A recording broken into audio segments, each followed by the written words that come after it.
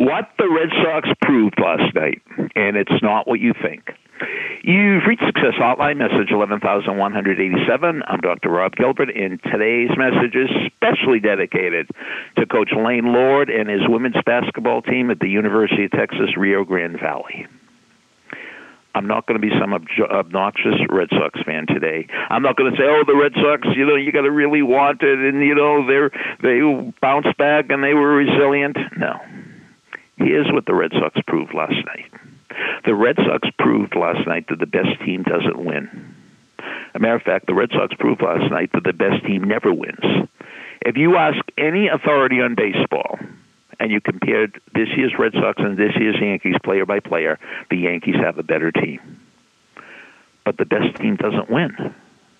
So who wins? The best team doesn't win. The team that plays best always wins. The best team, the Yankees, didn't win because the Red Sox outplayed them once the game started. The best athlete doesn't win. The athlete that plays the best, performs the best, always wins. So that means I don't care how big an underdog you are.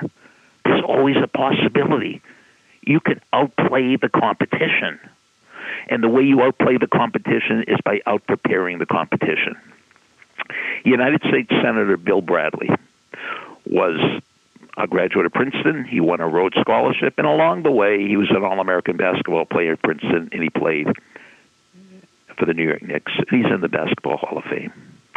I met him once, and I said, Senator Bradley, what is your favorite sports quote? He said, my high school basketball coach always used to say, Bill, when you're not practicing, somebody else is, and when you play him, he's going to beat you. Bill, when you're not practicing, somebody else is, and when you play him, he's going to beat you. So the best team doesn't win. The team that plays best always wins. And for you to maximize your chances of you playing better is you have to practice better, and you have to practice more, and you could do it.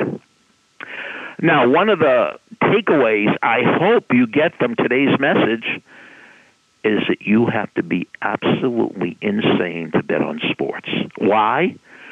Because nobody knows who's going to win. Let me ask you something. And I've been saying this to my students for years. Give me the name of a person who makes his living or her living betting on sports. Now, there are people that make their living giving out sports advice. These people that give out sports advice on who to bet on, if they knew so much, why don't they take their own advice and they don't have to advertise on the radio so much? But it doesn't work. The best team doesn't win. The team that plays best always wins. Message over. Speak to me. Thanks for listening to the Success Hotline with Dr. Rob Gilbert on the Ironclad Content Network.